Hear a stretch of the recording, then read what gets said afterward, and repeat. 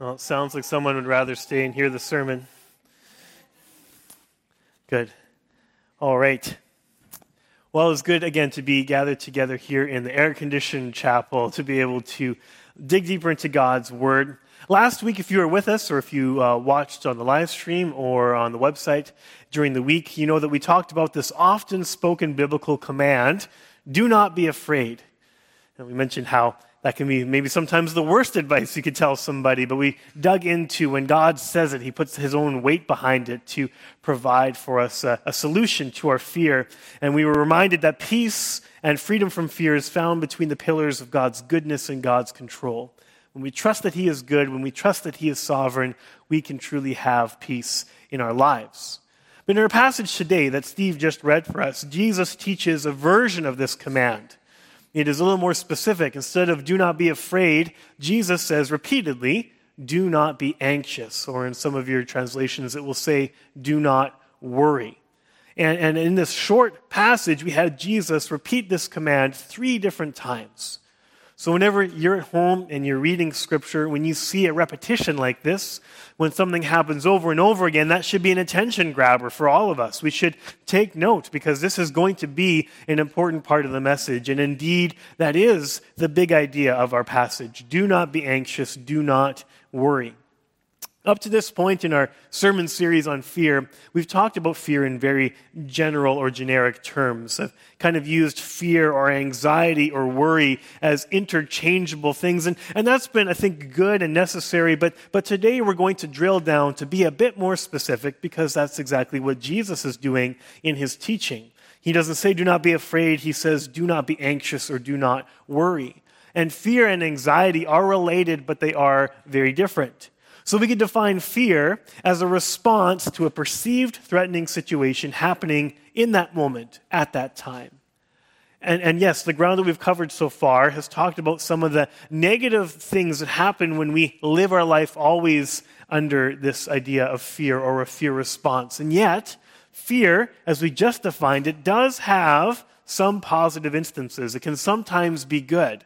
It is actually a response given to us by our designer and creator so that when we are in a legitimate threatening situation, that fear can kick in this fight or flight. It can give us this adrenaline rush and we can run out of a burning building or we can protect our loved ones or we can run away from danger. Whatever the case may be, that response of fear can sometimes be appropriate. And it's not those appropriate times that we're talking about here, but there is that element of positivity to fear. And yet anxiety is different.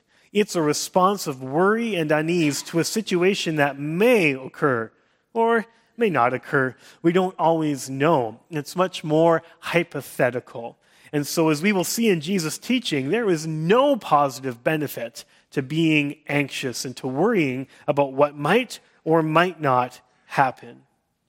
Now, one of the things that I love as someone who tries to continue to learn how to communicate well is to go to a passage like this and see just how good of a preacher and teacher Jesus is. And so, yes, he commands 3 times, do not be anxious. And he could have left it at that. He could have just told everybody the bald truth, don't worry, and then left it alone. But he wants to dig deeper. He wants to encourage others. This is a part of the Sermon on the Mount, one of the best and most complete sermons or teaching moments that we have recorded in the Bible of Jesus' teaching ministry. And on this Sermon on the Mount, he covers a lot of different passages and has so many different segues. And so when we pick up in verse 25, we'll encounter a therefore. And this is another little tip for when you are doing your own devotional reading at home. You have to ask yourself, what is the therefore? Therefore. It's easy to remember that way. And it's always a connecting word. And so we need to go back just to what Jesus has finished speaking on, which is the notion of wealth and where we lay up our treasure. He has encouraged his hearers to lay up their treasures in heaven. And so, of course, when he talks about not worrying, it also is related to wealth, related to having what we need. So that is a connecting idea. But when we read our selected passage after the therefore, especially in Matthew's account, if you're interested, you can take note that there is a parallel passage of this in Luke chapter 12. But in Matthew's account especially, Jesus uses rhetorical questions to hammer home his point. Do not be anxious about your life or about tomorrow. So again, instead of just telling people, don't be anxious, no, go and do that, he uses this tool, teaching tool of a rhetorical question to engage his listeners, his hearers, to allow them to answer those questions, to draw many of their own conclusions about why anxiety might not be helpful at all. And so together we are going to take a look at some of these very questions and do the same thing as hearers and listeners of his word today. As we do that, I would just invite you to pray with me. Heavenly Father, we again count the many blessings we have in our lives as we gather together here today as believers, and those who are seeking and those who are here because our parents told us to, whatever the case may be. We're here and we just invite you to be present among us. And we invite your Spirit to guide us into your truth, that we would truly hear your words, and that your Spirit would not just allow these words to take root, but really change the way that we live, because fear and anxiety and worry is something that is an ever-present temptation to fall into. So God, I pray that through these questions and this teaching of your Son, that we would just be even more equipped to overcome anxiety. We pray this in your name. Amen. All right, so what are some of the questions that we have that Steve, again, read for us in this passage? Well, we encounter one right off the hop in verse 25. Jesus will ask his listeners, is not life more than food and the body more than clothing?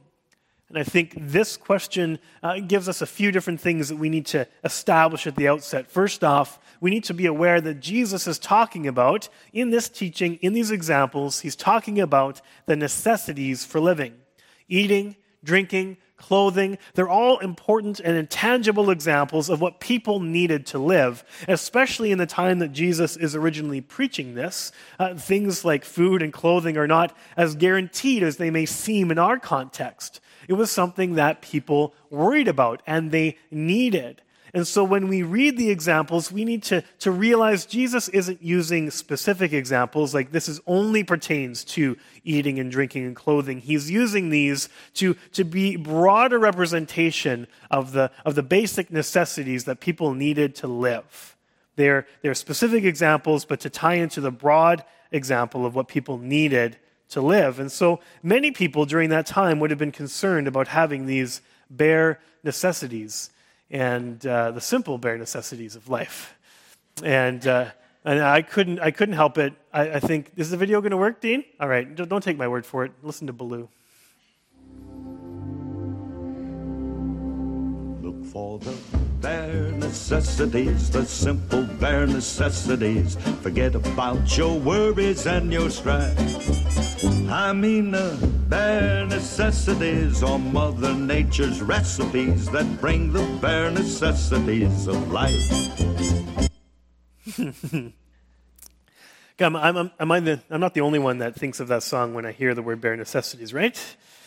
Good. Well, I think that the necessities Baloo might be referring to are different than that what Jesus is referring to. But all of this is a way to remind us and ground us at the outset that Jesus is talking about what people need, which means he's not talking about people's desires. He's not talking about those things that are wants and not needs. And it is true.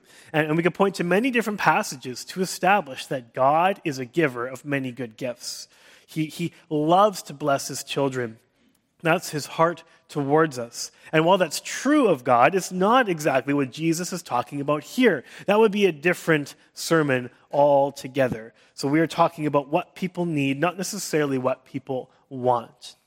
And what Jesus sees around him, I'm sure in his disciples, but also in many others that he is looking out and they're listening to him in this sermon, he sees many people so focused on making ends meet, so focused on having just what they need, that they're missing out on the big picture.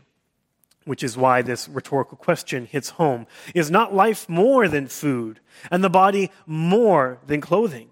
So yes, we're talking about those necessities. And yes, they are important because we need them to live. But Jesus sees people so determined to just get those things that they need that they're missing out on something more, something greater. Because of course, life is more than food and drink. The body is more than clothing. Church, I would say this: we are meant to thrive, not just survive.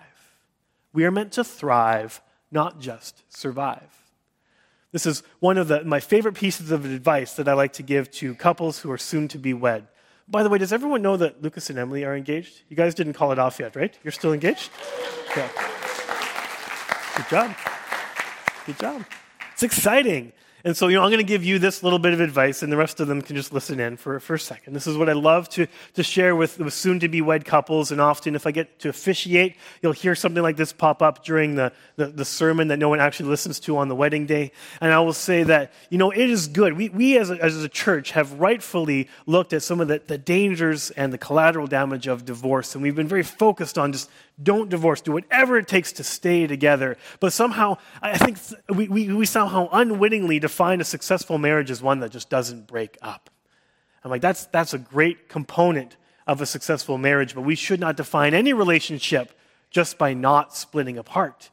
Just survival doesn't mean that your marriage is everything that God wants it to be. He wants you to thrive, not just survive. And while that is true in our marriage relationships, it is also true in our relationship with God. Just as a marriage relationship is designed to thrive, when we say we have a personal relationship with the creator of the universe, this is also meant to thrive. So regardless of your marital status or soon-to-be marital status, we can all resonate with what Jesus says when he says life is more than just what you need. It's more than survival. But what does thriving look like? It is relationally driven. The fulfillment that Jesus alludes to here in his question isn't about the mere enjoyment of life, just feeling good and feeling happy and doing what I want and having my own truth. That is not how we thrive. That is a lie. That is fool's gold. We thrive when we enter into a personal, right relationship with God, the creator of the universe who desires to call us son and daughter, who desires to abide in us as we abide in him. And when we walk through life in that right relationship, then it is so much more than just what we need. We can truly thrive. This relationship with God will sustain you through anything that might make you worried or afraid. And it's all available only through faith in Christ, who would preach these words and then years later put those words to action and pave the way through his sacrifice on the cross for us to enter into this relationship with our God so that we too may do more than survive. We can also thrive. This is the lesson we learn from Jesus' first rhetorical question. And yet there is a second one that he adds in some of the main parts of his teaching. In the verse 26, we will read to his listeners, he says, "Are you not of more value than the birds?" So with so many people around him preoccupied with obtaining the necessities of life, Jesus then goes on to use some common examples of how God will care for them. And he again shows his amazing teaching abilities because regardless of people's background or experience or level of education, they can all understand these examples. He says, first of all, look to the birds of the air. They aren't farmers. They don't sow crops in the ground. They don't reap at harvest time. They don't have the ability to put this plentiful food away and store it in barns or storehouses for a rainy day. None of that. And even though they can't do those things, your heavenly Father still feeds them. He still looks out for them. He still provides for them those necessities that they need. Then Jesus goes on to use a second example. He says, look at the lilies of the field or the grass on the field. They do not toil or spin. They don't work. And that word spin is a reference to a loom, to making clothing, because now he has talked about don't worry about what you are to eat. Now, not what you're about to wear. So he says the flowers of the fields can't make their own clothes. They don't work for it. But the Heavenly Father makes them even more beautiful than Solomon in his glory. And I love that little extra detail that Jesus puts in there, because we've already established that, yes, we're talking about the bare necessities, but even there, God is providing for the lilies of the field something that's not just what they need, but is something beautiful. Something so beautiful, it's even more so than Solomon in all his glory. And if we're reminded then of the story of Solomon, of the king of Israel, and when he was a young king, God offered him anything that he could ask for, and he asked for wisdom. God granted him wisdom, but because he had such a humble request, he also gave him much wealth. and honor and glory and power. And so he was, to any Jewish listener, the preeminent example of what somebody wealthy would be. And then Jesus says, not only does God clothe the lilies of the fields, he clothes them in beauty that we can't even imagine. And through all of this, he says, if God does that for the birds and for the lilies, are you not much more valuable than they? Now, it's interesting. When I was doing my study for this passage, almost every single commentator wanted to be sure that we knew that Jesus was not saying that work doesn't matter. So teens, if you're sitting here saying, hey, they don't have to work for it, God just does it. Mom, I don't have to do my chores. Then I'm sorry. I can't let you off the hook on that one. This is not saying that hard work is not valuable. Jesus is not making that case. It is true, neither the birds nor the grass work for what God has chosen to give them. But the point is that they cannot. The birds cannot be farmers. The flowers cannot toil and spin and make their own clothes. The focus is not on the birds or the flowers. It's much more on the character of God. That God reveals his care for them by providing for them what they need. It shows the heart of God. Above and beyond what we can achieve, God promises something to us, that he will provide what we need. So yes, we are still called to hard work, and we are still called to make wise decisions, to put ourselves on a path to succeed in this world. That hard work and that discernment are still valuable. But they are not the things that we rely on. They are not what we trust. When we do this work and when we make these decisions, we trust that no matter what happens, God will provide for us as he has promised to do so. Because sometimes our hard work will not be enough. And sometimes what seems like a wise decision will prove to be foolish. And God is there to say, I will give you what you need. So do not worry. Now, Jesus is not talking about being lazy. He's not talking about quit working, but he is using the how much more teaching tool that was common for rabbis to use at his time. And it was a very simple teaching tool that's also very effective that says, if this lesser thing is true, how much more will a greater thing be true? If the lesser is true, can we all agree this is true? Well, how much more will this greater thing be true? And so in the passage we read together, Jesus says, if God cares for and provides for the birds of the air and the grass of the field, how much more will he care for his children, for those he calls son and daughter? How much more? Which is exactly what he drives home in Matthew 6, verse 30. But if God so clothes the grass of the field, which today is alive and tomorrow is thrown into the oven, will he not much more clothe you, O you of little faith? So the question again, if God does this for the birds, are you not of more value than the birds? Of course you are more valuable than the birds of the grass, because you and you alone as a human being are created in the image of God. And that gives you incredible value that nothing else in this world has. Not only that, but you were called a child of God, adopted into God's own family, which is why Jesus repeatedly uses Heavenly Father language in this passage. So it's not just that you have this stamp of God's image that gives you value. You have personal value to God because you are his son or you are his daughter. You are adopted. You are incredibly valuable. In fact, you are so valuable that you are worth dying for, as Jesus again would lay down his life for you. So if that is the value that God places on you, how much more will he provide for what you need? How much more valuable are you? So, do not be anxious. There is no need. And then Jesus moves on to the most convicting rhetorical question in pretty much all of Scripture for me as someone who's dealt with anxiety. He says this in verse 27, and which of you, by being anxious, can add a single hour to his span of life? In fact, I've had this one quoted at me quite a few times as well. Dealing with anxiety or worry, and then there is this question that acts as a mirror. Can worrying be beneficial to you? Can it add to your life in any way? And of course, even those of us who struggle with anxiety, who are sometimes prone to worry, Even if we're honest with ourselves, we know that anxiety and worry do nothing to help any situation.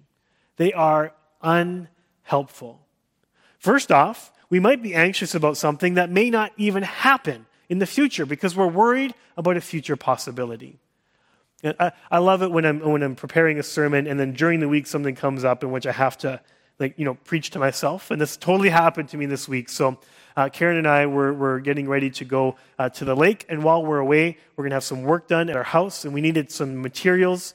And we're doing some of the trim in our house. And so we ordered everything away from McMahon & Yates. And so they said, well, we needed some specific trim around the doors. And they said, well, we have to order in packages of 20, but you only need 2, but we can do that for you. And we're like, okay, it's great. And so we get their next invoice, and it shows that they're charging us for all 20.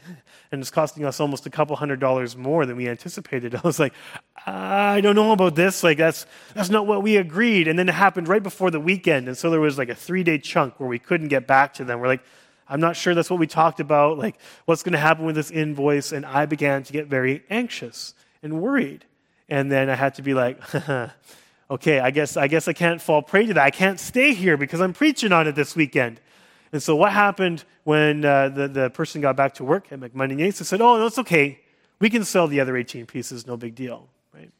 And it was just a point in case that I was worried about something that didn't even happen yet. So that anxiety was by definition completely unhelpful when we worry about something that may never occur. But secondly, even if a situation that worries us does arise, anxiety does little, if nothing, to help us prepare or to get ready or to actually endure that thing when it happens. Now, there are some things we can do, right? Hard work still matters. Good decisions still matter. So when we become worried about something, we need to ask ourselves, what are things that I can do to help this situation? And we can do them, and then we need to let it go. And that letting go is the hardest part for those who like to worry. What can we do to help the situation? And after that, we let it go. We've really enjoyed our house here in Steinbach over the 2.5 years that we've been in town. But there was some time in which we had just a little bit of water getting into the basement. And so there was a while for us to kind of figure out why this was happening. We had to try to fix the problem. And we did. We figured out that it was an old window that wasn't sealing properly. We replaced the window. And so now that problem is fixed. I have done something to help what I was worried or anxious about. I was worried every time it would rain that I would get water in my basement. Now I've done what I needed to do. I fixed the problem. So how easy do you think it is for me to quit worrying when there's a big thunderstorm in the forecast, right? It's not easy at all. Logically, I shouldn't worry anymore. I should not be anxious. I've done everything I can. And so I know that the anxiety I'm feeling is empty. It's empty. It's not helpful. It's not useful. That problem has been solved. I've done everything in my power. Now is the hard part. I need to let it go. Because I cannot help the situation, I certainly cannot add a single hour to my life by worrying if there will be another little bit of water in my basement, which is, what is home ownership except trying to keep the water from going where it's not supposed to go? Amen to that. Here's what I love about this verse, though. Here's what my favorite part. It's not just that worry can't help you. It's that Jesus knows that worry can harm you, and it can harm you greatly. Now, I got this information off of WebMD, and as someone who's been anxious a lot about medical things, I'm not actually allowed to go on WebMD anymore and self-diagnose. I've been told it's a bad idea. I've had cancer a few times. It was not fun. But here's the thing. When you go there, there's some trustworthy information. Just don't self-diagnose, right? But they have an article called Physical Effects of Worrying. And this is something that I want to leave with you and leave with me. Because if we live in fear and anxiety and worry, we can experience negative effects. Here's what it says. Chronic worry and emotional stress can trigger a host of health problems. The problems occur when fight or flight is triggered daily by excessive worrying and anxiety. The fight or flight response causes the body's sympathetic nervous system to release stress hormones such as cortisol. These hormones can boost blood sugar levels and triglycerides, blood fats, that can be used by the body for fuel. The hormones can also cause physical reactions like difficulty swallowing, dizziness, dry mouth, fast heartbeat, so many other things that we know when we're anxious or afraid. We have that shot of adrenaline. Right? That's okay. It's meant to be used to escape a thing of fear, but anxiety doesn't allow us to use it. So when the excessive fuel in the blood isn't used for physical activities, the chronic anxiety and outpouring of stress hormones can cause serious physical consequences, including suppression of the immune system, digestive disorders, muscle tension, short-term memory loss, premature coronary artery disease, and heart attack. And if excessive worrying and high anxiety go untreated, they can lead to depression and even suicidal thoughts. And now you know why I'm not allowed to go on WebMD anymore. Never really very optimistic on that website. But here's the point. Not only is anxiety unhelpful, it is actively harmful. Physically, emotionally, spiritually, relationally. If we live in that fight or flight, we are tearing our bodies and our emotions up. And I love this because WebMD can give me access to this information, but here is Jesus standing on a mountain thousands of years before and saying, by the way, can any of you add a single hour of your life by worrying? No. And the reality is, and he knows this in full, that you can only subtract hours when you deal with fear and anxiety unchecked in your life. So, he says again, do not be anxious. And I love those questions. And I love rhetorical questions because it allows us to interact with what is being taught. But Jesus has a statement at the very end. And in verse 34, he says, for one final time, do not be anxious. Therefore, do not be anxious about tomorrow, for tomorrow will be anxious for itself. Sufficient for the day is its own trouble. We will shift away here at the end as we conclude, away from the rhetorical questions to unpack this statement from Jesus. And he says, sufficient is the day for its own troubles. Tomorrow will have troubles of its own. Again, not a very encouraging way to end his teaching. But nothing Jesus has promised so far means that we will escape trouble.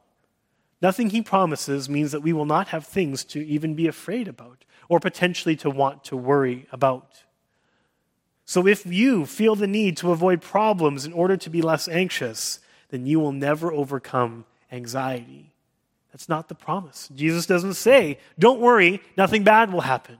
He says, do not worry, because God will provide everything you need when trouble comes.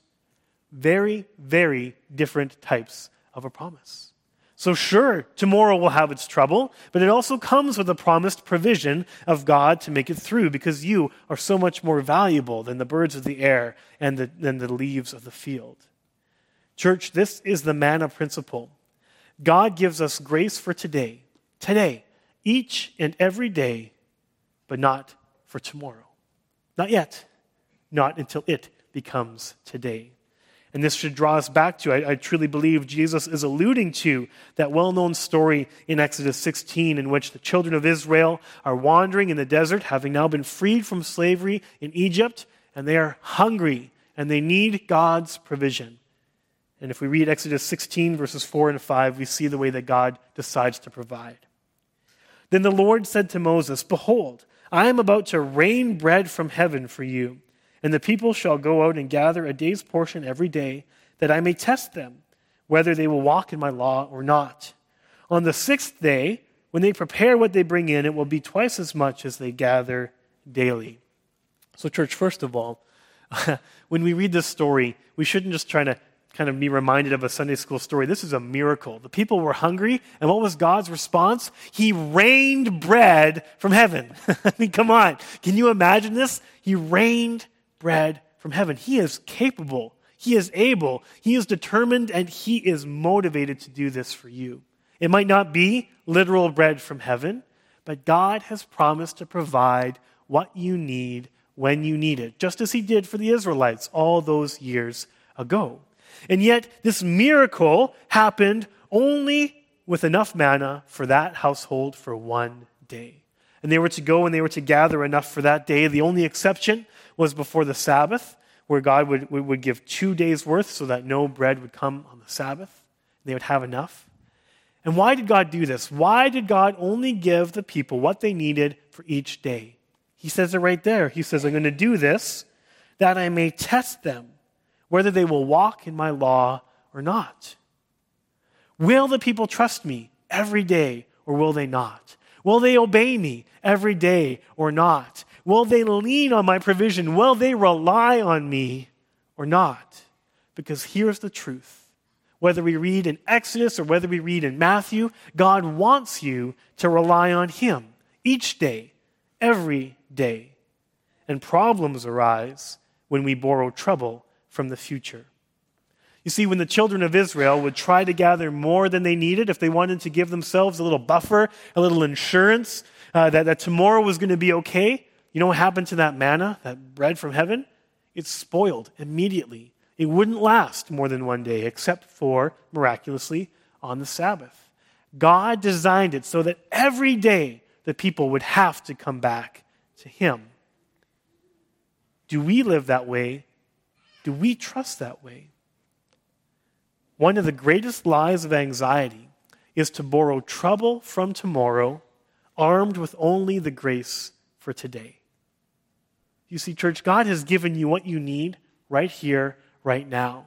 But when we worry about what might happen and we drag those worries and anxieties into the present, we are not defended against them. One of the greatest lies of anxiety, I tell you again, is that we borrow trouble from tomorrow, armed with only the grace for today. And if you are someone that worries, you know how easy it is to think about what may happen, what will happen, and to drag that into today. And you know that it might not even be your story. You can look at somebody else that's going through a tough time. Well, what if that happens to me? Someone's diagnosed with a critical illness. What if that happens to me? And you start to worry about it, and you start to put yourself in that story, but you don't have what you need in order to endure those things. They have it because they have the diagnosis. God has given them what they need. They lost their job. God has given them what they need. If we worry about those things without God's sustaining manna, his grace, his strength, his presence, then we only tear ourselves up. And who can add an hour to their life by worrying? I love the way that Edward Welch puts it. He has a few good quotes about this, talking about the fact that we need to remember that just as God provided for us today, he will do that each and every day that we live. He says, your future includes manna. It will come. There is no sense devising future scenarios now because God will do more than you anticipate. When you understand God's plan to give future grace each and every day, then you have access to what is arguably God's most potent salvo against worry and fear. You have grace for today. And he says on page 145, you will be given all the grace you need when you need it, and not a moment before. So at the end, Jesus leaves us with a wonderful cliche. Take it one day at a time, because God gives us everything we need for that day. Every time you wake up and the alarm goes off, and you angrily hit snooze, and then you wake up again and hit snooze. And whenever you eventually get out of bed, God says to you, you are valuable to me. I know what you need. I promise to give that to you. Rely on me. You have grace for today. And as we are reading along with this, you will probably be aware that there is a section of this passage that we haven't dealt with yet about seeking first the kingdom of God. And that's an omission by intent. And next week, we're going to come back here. We're going to talk about where our allegiances lie. We're going to talk about the kingdom of heaven and the kingdom of earth. And so this is really just the first part of many. So before you type in that question and answer, why did you talk about the kingdom of God? We're going to get to that. But today, I leave you with this. You have grace for today, and each and every day, that is going to be enough. Let's pray together one more time. Gracious God, you are a Father who gives good gifts, and you promise to give us what we need. Yeah, sometimes that looks different than what we think we might need, but it is a promise. It's a promise based on your goodness to us, that you say we are so much more valuable to you than anything else in this world. And you have proven that by adopting us, by laying down your life for us. So God, we thank you. And we thank you for that history of provision that we can see in our own lives. When we look back, we know that we have lived many days in which you have given us everything we need in that day. And so, God, I pray that our own story and your own history of provision would allow us to trust you each and every tomorrow, that you would give us the grace for that day as well. We pray this in your name. Amen.